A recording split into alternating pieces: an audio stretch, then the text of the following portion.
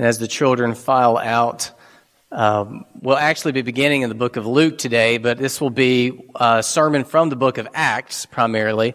We've been studying Acts for most of this year. We've had Sundays where we've done other things, but we've been trying to submit ourselves as a church to some shaping themes that we see in the book of Acts, the history of the beginning of the church. And the theme this week is Scripture. And before we dive in, I would like to pray once more just to ask for God's help. Would you pray with me once again before we start the sermon? Father, I just have two requests based on what we're going to see in these passages.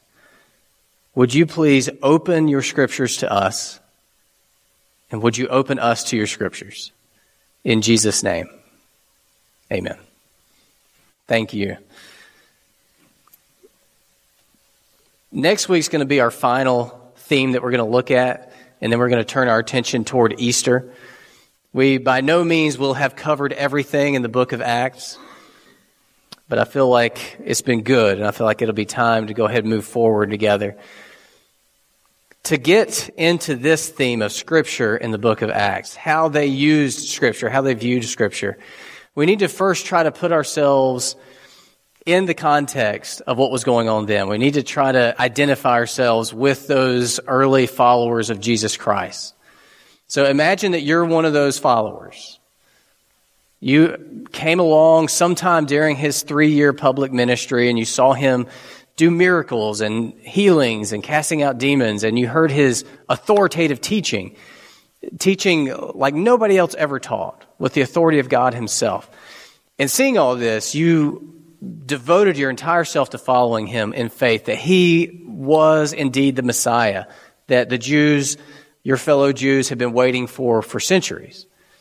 But then Jesus was arrested, dragged away, beaten, publicly mocked, and crucified, and buried in a tomb. And just try to imagine how demoralized you would be. To get yourself there emotionally, it would be as if some discovery came about that seemed to disprove everything that you thought you knew to be true from the Bible. How your whole reality would be shaken and turned upside down. But then you start to hear these reports that people have seen Jesus and he's actually alive. You don't know how that could be. You want it to be true. It seems too good to be true. You haven't seen him yet for yourself. Now imagine you and a friend, you're walking to a nearby town. This is ancient Israel, so there are not cars or anything. You're walking with a friend, a fellow follower of Jesus, and you're just discussing these things. Going back through what happened. What did you hear? Did you hear this report about people having seen him alive? This was the case for a man named Cleopas and a friend. They were walking along, heading to another town, discussing all these things, trying to hang on to some hope, very, very sad. And it's one of the most bizarre stories in the Scripture. Jesus himself walks up beside them and joins them. Only they're kept from recognizing him. So they're walking along, and the risen Jesus comes along beside them and starts asking them questions, and they don't know who he is. And he just sort of strolls up. I would picture him with his hands in his pockets, all casual. What are y'all talking about? Well, we're talking about everything that happened with Jesus of Nazareth. What do you mean? What happened with Jesus of Nazareth? Are you crazy? Are you the only one in Jerusalem that hasn't heard about all this with Jesus, how he was crucified, how there were riots, how there were all this going on? We thought he was going to be the Messiah. He was our hope for the restoration of Israel, and then he was killed. But then added to all that, there are people reporting that he's alive. How have you not heard about these things? And then Jesus responds to them in Luke chapter 24, verse 25. And Jesus said to them, "O foolish ones," they still don't know it's Jesus. "O foolish ones, and slow of heart to believe all that the prophets have spoken. Was it not necessary that the Christ should suffer these things and enter into his glory?" And beginning with Moses and all the prophets, that's the Torah, this is what we consider the Old Testament scriptures. Beginning with Moses and all the prophets, he interpreted to them in all the scriptures the things concerning himself. So to them, this stranger says, don't you know the Scriptures? Let me explain it to you. And he starts with Moses, starts from the beginning of the Hebrew Scriptures and interprets them, everything that had to be true about himself. And then later, as they're discussing what happened together, this is how they interpret it, or this is how they describe it. In verse 32, they said to each other, did not our hearts burn within us while he talked to us on the road, while he opened to us the Scriptures? Didn't our hearts burn within us? See, at this point, at verse 32, they've discovered that was Jesus. He opened their eyes and they could tell that was the risen Jesus. And said, weren't our hearts just like pounding and burning before we even knew it was him when he, and look at this phrase at the end of the verse, he opened to us the Scriptures. So these Jewish people familiar with the Scriptures who had even followed Jesus for part of his 3-year public ministry, in some way, the Scriptures were closed to them until Jesus opened to them the Scriptures. So then they go, obviously, if you were them, you would be very excited about all this. They go immediately to the 11. It was 12 before Judas, his betrayal, and then suicide. They go to the 11, and they're all talking about this. The people who've seen the risen Jesus, and they're sharing, well, we saw him, and he opened the Scriptures to us. And then Jesus appeared with them. And look what he says to them in verse 44. Then he said to them, the disciples and the other followers, these are my words that I spoke to you while I was still with you, that everything written about me in the law of Moses and the prophets and the Psalms must be fulfilled. Then he opened their minds to understand the Scriptures. So the two that were walking along the road, he opened the Scriptures to them, and then here he is with them, and he opens them to the Scriptures. Now, both of these are very, very important if we're going to understand Scripture as a shaping theme for the church, both in the book of Acts and for us today. Somehow, these Jewish people who had been with Jesus, even the disciples themselves, the 11, up to this point, the Scriptures had been closed to them, and they had been closed to Scripture. And then Jesus opened the Scripture up to them and opened them up to the Scriptures. Now that's what we want and need as a church. We need this two-part opening, and we need God to do that for us. It's no good to just have one without the other. It's no good to have the Scripture open to you, but you not open to the Scripture. That's how you get a real academic Christianity where you know a whole lot, you can quote a lot of Scripture, but it hasn't made any difference in your life. And it's really not much good for you to be open to the Scripture, but the Scripture not to be open to you. That's how you get sort of a gullible Christianity that just believes anything and everything if it's got a verse attached to it without any discernment about what's true. So how can we know if God has done that for us? How can you know if God has opened the Scripture to you and opened you to the Scripture? Well, there's one very important key, and this is sort of the key that unlocks the apostles' use of Scripture in the book of Acts. In opening these two portals, the Scriptures to them and them to the Scriptures, Jesus revealed that all of Scripture points to him. All of Scripture points to Jesus. That's the key that unlocks everything in terms of your Bibles. It all points to Jesus Christ. There's a famous old preacher theologian named Charles Spurgeon. He's very, very quotable. In fact, I didn't plan this. I don't have my bulletin on me, but that's the quote in the bulletin actually is from Spurgeon. I discovered after I knew I was going to mention Spurgeon. One of my favorite quotes of his, this is an aside, this doesn't have to do with the sermon, but he loved to smoke cigars. And you know, moderation is a Christian virtue, and one of his critics said, I think you smoke too many cigars. And he said, I assure you, if I ever begin smoking too many cigars, I will quit immediately. And they said, well, how will you know when it's too many? He said, whenever I'm smoking 2 at a time. I think about that a lot, even though I don't smoke cigars. But he has another quote that talks about what we're discussing this morning. And I think about this quote a lot too. He says, wherever you find yourself in Scripture, from that point, beat a path to Christ. So the picture is wherever you plop down in Scripture, it's like you're in a field or in a jungle or in the woods. And the way to get to the meaning of that passage is to beat a path. I picture like with a machete, cutting the vines, cutting the things away. Beat a path to Jesus Christ. That's how you find your way in Scripture. And that's what he opened up to these earlier followers.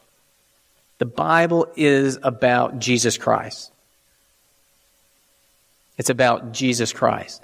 It's not just about Jesus Christ. It points us to Jesus Christ. It's a portal to faith and allegiance to Jesus Christ. Now, without this twofold opening, Scripture's open to us open to Scriptures, revealing that this is to connect us in faith to Jesus Christ. We'll always be frustrated when we come to Scripture. Our biggest temptation is to come to Scripture and make it about me. Make it about ourselves. But because that's not the point of Scripture, we'll never really understand it if we read it like that. We'll always be confused. So what we need is for God to do this twofold opening. Open the Scripture to us. Open us to the Scripture. Revealing to us that it is all about Jesus Christ. This view of the Scripture, this use of the Scripture shaped the early church, as we'll see, and it needs to shape us as well. Now, I'm just going to point out two ways that it shaped the early church. It shaped the way they thought, and it shaped the way they ministered. It shaped the way they thought and the way they ministered. I'll give you three quick examples of how it shaped the way they thought. Okay, I'm not going to wear you out reading a ton of Scripture. I know I've been reading a lot of Scripture. And I know it's the Bible. We all know it's God's Word. It should be riveting. But some reason, when somebody reads a lot of Scripture from the pulpit, it's hard to hang with it. I understand that. So I'm going to try to go easy on you reading a ton of Scripture today. But the first example comes from Acts chapter 1. After Jesus' ascension, he says, don't do anything, wait for the Holy Spirit to come upon you, and then you're going to be my witnesses in an expanding geographic and racial territory. And so all his followers come together, and they're just sort of being together and praying together and waiting together. And in the midst of that being and waiting and praying together, Peter stands up. You know, Peter is sort of the spokesperson for the disciples, the 11. And this is actually the first recorded thing that Peter says in the book of Acts. He's very important in this book and in the early church. But listen to the very first thing he says. Acts chapter 1, verse 16. Brothers, the Scripture had to be fulfilled, which the Holy Spirit spoke beforehand by the mouth of David concerning Judas, who became a guide to those who arrested Jesus. So the first thing Peter says isn't from Peter, it's from Scripture. So I've been thinking, I've been praying, and you know what? The Scripture had to be fulfilled here. And then he goes on in verse 20. For it is written in the book of Psalms, and he quotes from Psalm 69, may his camp become desolate, and let there be no one to dwell in it. And then he quotes from Psalm 109, let another take his office. And then from this Scripture that he remembers, he goes on to a plan in verse 21. So one of the men who have accompanied us during all the time that the Lord Jesus went in and out among us, beginning from the baptism of John until the day when he was taken up from us, one of these men must become with us a witness to his resurrection. Now, there's a lot in there that could be expounded upon, but the big idea is they're praying together, they're processing all this that has been going on. They're processing all this that happened with Judas. He was one of the 12 and he betrayed Jesus. Where did that come from? And Peter says, well, Scripture can guide us here. That had to happen to fulfill Scripture. And based on these Scriptures that are coming to mind, we need to select a 12th to replace him. And you can see how this opened up view of Scripture that it points to Jesus Christ guided their thinking about this matter of Judas and replacing the 12th apostle. Another example, in Acts chapter 4, Peter, just released after being imprisoned for proclaiming the gospel, comes back to his church family, And they're so excited that he's back. And here they are, they're processing what's going on. They're going out as witnesses, but they're encountering opposition. People are against them. And it says, starting in verse 24, when they heard it, that everything that the chief priests and elders said to Peter, they lifted their voice together to God and said, Sovereign Lord, who made the heaven and the earth and the sea and everything in them, who through the mouth of our father David, your servant, said by the Holy Spirit, why did the Gentiles rage? Here they're quoting Psalm 2. Why did the Gentiles rage and the peoples plot in vain? The kings of the earth set themselves and the rulers were gathered together against the Lord and against his anointed. For truly in this city there were gathered together against your holy servant Jesus, whom you anointed, both Herod and Pontius Pilate, along with the Gentiles and the peoples of Israel, to do whatever your hand had predestined to take place. So you can see as they're praying together, Peter's back from the first round of persecution and they're processing all this. They're thinking through it in light of Scripture that had been opened to them and to which they had been opened, seeing how it all pointed to Jesus. And it helped them think through it. It even helped them pray through it in light of what was true. The third and final example of this, skipping way forward in Acts chapter 15. James and the Jerusalem Council. We haven't talked much about this, but when all the Gentiles, the non-Jewish people, began to be saved through Jesus Christ, it created a lot of confusion in the church, and they needed to have a meeting. You know, just like we have to have meetings when we're confused as a church about what to do. They needed to meet and decide, these non-Jewish Christians, do we need to make them basically Jewish? Do we need to circumcise them? Or do we not? And there was a great debate about it. You've probably been part of church board meetings or annual meetings where there's great debate and back and forth. So it was at the Jerusalem Council until James speaks up. Beginning at verse 13. After they finished speaking, James replied, Brother, listen to me.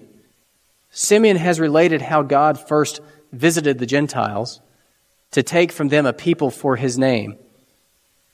And with this, the words of the prophets agree, as it is written. And then he quotes Amos chapter 9. After this, I will rebuild the tent of David that has fallen. I will rebuild its ruins. I will restore it, that the remnant of mankind may seek the Lord. And all the Gentiles who are called by my name, says the Lord, who makes these things known from of old. So here they're dealing with this difficult issue, and James stands up and says, remember the Scripture. It is open to us. We are open to it. It points us to Jesus Christ, and it will help us understand what's going on here. And so he quotes from Amos, one of the prophets, and based on that, they figure out what to do moving forward in verse 19. Therefore, my judgment is that we should not trouble those of the Gentiles who turn to God. And he goes on to describe what that would look like. So the early church viewed and used Scripture based on this dual opening that Jesus had done for them, knowing that it all pointed to Jesus, to think. They used it to think together.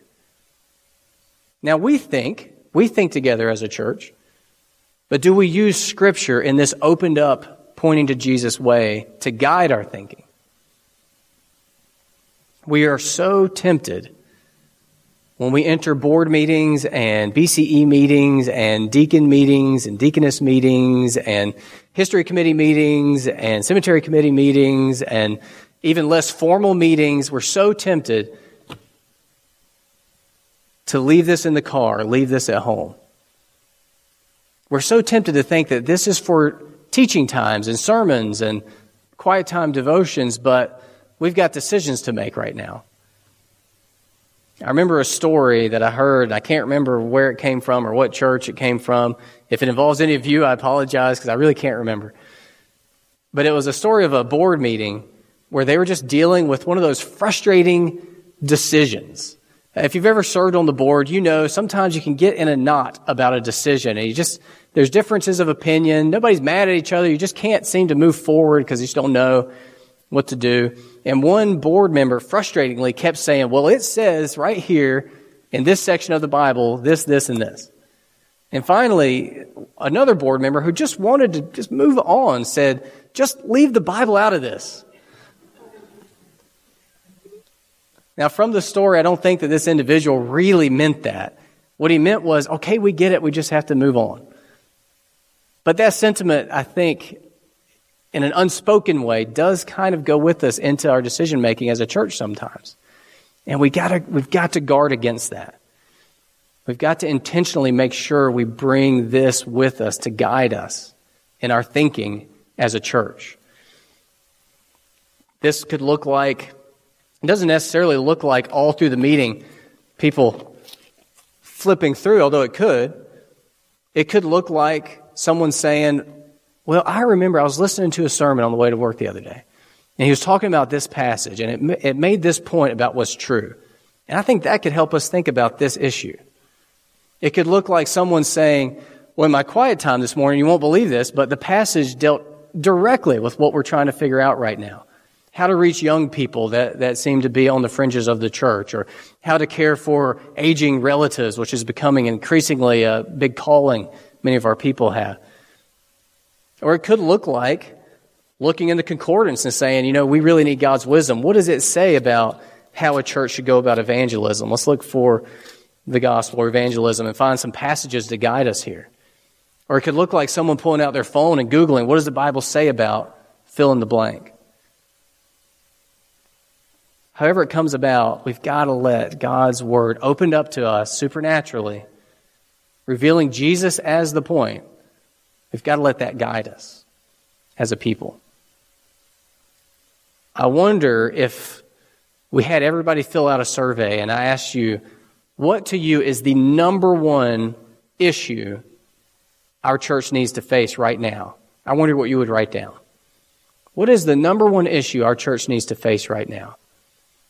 Some of you might put things going on out in the world, the growing violence we see with mass shootings, things like that. Some of you might put more internal matters. Think about what you would put. And then think about a second question. What does the Scripture say? What does the Scripture say that can guide our thinking about that matter? What does the Scripture say that could guide us moving forward in that matter?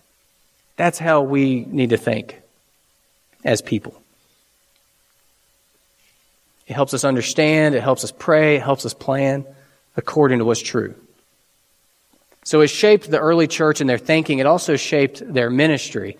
I'm going to give you 5 examples of this without reading anything. And you can flip through and find it later as homework. Peter's first sermon in Acts chapter 2 is full of Scripture. From Joel, from Psalms, from Isaiah, it's full of Scripture. Stephen, the first martyr, he was actually a deacon. But after he was proclaiming the gospel, they came, they're really upset with him. And all of Acts chapter 7 is him outlining from the beginning biblical history, scriptural history of who God's people were. That was basically all he said was just, he wasn't quoting Scripture directly the whole time, although he did, but he was just walking them through the Scripture. Philip, you remember the story about Philip when he is taken to the Ethiopian eunuch, and the Ethiopian eunuch is reading Scripture but doesn't understand it. And Philip says, hey, what are you reading? And then he starts there with him in the book of Isaiah and gets to the gospel with him. And then Paul, you can see 2 examples of Paul using Scripture in ministry. Chapter 13, he's in the synagogue reasoning with the Jews from Scripture. In chapter 28, the Jews come to him and he's trying to convince them of Jesus from the Scripture. Now, interestingly, and here's another aside, when he's in Athens and he's not dealing with Jewish people, he's dealing with people that have no regard for the Jewish Scriptures. He actually does not quote Scripture. Instead, he quotes their poets, which I just think is an interesting thing to note. Scripture has a central place when we're ministering to people who believe this is God's Word. And in the Bible Belt, most people actually probably do think that this is God's Word, whether they actually believe it in a way that makes them want to live by it or not. So in our context, we should be using a lot of Scripture. The sermons should be based in Scripture and not my ideas. If I begin to preach from my ideas, I need you to come to me gently, Don't just punch me in the face after the service, but I need you to come to me and confront me about it. Our teaching from Sunday school needs to come from the Scriptures, not our Sunday school teachers' ideas. Conversation at house to house needs to be based on the Scriptures. Conversations in which it's just informal and we're building each other up in Christ, that needs to be based on God's Word. Our evangelism needs to be based on God's Word, the Scriptures. The books you read, Christian books, they need to be based in Scripture, not those authors' ideas. Counseling. If you seek counseling, which I think is good and wise, but you need counseling that is based on God's Word, or else it will be misguided.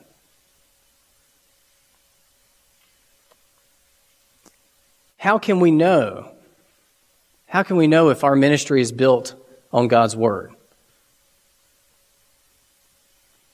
2 questions.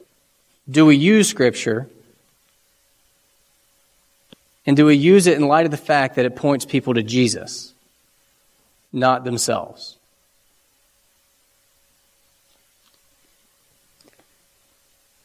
You know, God created each and every person that is in here and that you're going to meet in His image. He did it very carefully. Everybody's valuable and has worth. However, and you can see this looking at the news, we are all deeply and horribly flawed by sin. It's a horrible infection that spreads to every single person who is born. And that sin messes up our lives, but it doesn't only mess up our lives, it cuts us off from God because He's holy. And He can't be in relationship with a filthy, with sin person. And so that is the number one problem for every human that you're ever going to meet. Disconnected from God due to sin. Now that's going to lead to a bunch of other problems for all of us. It may, I've shared with you before, for me, often my issues have to do with like anxiety and things like that, but it'll lead to all kinds of different things for different people. But the core problem is we are detached from God, our Creator, because of our sin. Now God, through Jesus Christ, has made a way. He sent His Son Jesus, who lived perfectly, the only one who ever did, who lived with no sin. And He gave His life on the cross. And His death on the cross was as a sacrifice to pay for our sins, to remove the certificate of guilt from us, and to wash us and cleanse us. So He took on the cross all the punishment that our sins have earned for us. And anybody who will trust in Him and give their lives to Him in faith will receive that forgiveness. And in Jesus will be fully renewed, fully cleansed, fully brought back into relationship with our holy God and Father. And He didn't just die on the cross for our sins. He actually arose from the grave in the resurrection, which we'll celebrate very clearly in the coming weeks with Easter. And He's alive. So He's our Savior crucified for our sins, and He's our Lord alive for us to follow. Everything starts there as Christians. Everything points back to that. We must never step away from it and move away from it. And the right use of Scripture will always be reconnecting us to that. And as we're reconnected to that, through God opening the Scriptures to us and us to the Scriptures, we can find guidance and wisdom to think well together as Christians. We can find power to minister well in Jesus' name. So my prayer as we complete this theme, shaping theme in the book of Acts, is that we will be opened up in that way, that the Lord would open the Scriptures to us and us to the Scriptures, revealing that Jesus is the point of it all and pointing us to relationship of faith and allegiance to Him. And that it will shape us, that it will shape our thinking, and it will shape how we go about ministering together as a church. Let's pray. Father, thank You for Your word. Thank You for Your Son, Jesus Christ. Thank You for pointing us back to Him this morning. Lord, You've taught us what it looks like to be shaped by the right view and use of Your word. But maybe even more importantly, You have pointed us back to Jesus. Lord, I pray for each and every one of us here. You know our hearts and our situations, that you would indeed point us back to Jesus. For some of us, that may look like conviction of sin, areas in which we need to repent and come to you based on Jesus' blood on the cross and ask for forgiveness and freedom, cleansing, restored right relationship with you and our brothers and sisters in Christ. Some of us who just maybe feel beaten down and worn out can go back to the cross through your word and receive that rest that he promised, the rest of being your sons, and knowing that even though we may be freaked out, there may be a lot that we don't understand, through Jesus, you're our Father, and you're not freaked out. You're at peace, and your peace can guard our hearts and minds through Christ Jesus. Maybe for some of us, it's a return to the cross to be renewed in our energy and our sense of calling among our co-workers and our community, our families. Lord, I pray that you would in every way open your scriptures to us and us to your scriptures. Point us to Jesus Christ, in whose name we pray. Amen.